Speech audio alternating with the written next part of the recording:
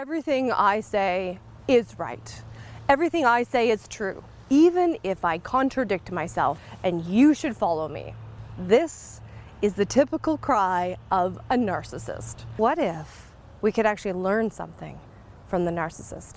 What if we could embody a little bit of the narcissist to make that work for us? Here's what I see. The narcissist is really good about believing in themselves. They're really good about feeling very confident in who they are and what they're doing, and they just move forward with action. And this is what we need. Most of us have this doubt that keeps weighing us down and stopping us from taking action, but the narcissist doesn't. And so this is part of why we see so many successful narcissists. Letting yourself drop into a little more confidence in who you are, how you show up in the world, embracing a little bit more of your inner narcissist, stand in your power, have bulletproof belief in who you are so that you can become a badass in business.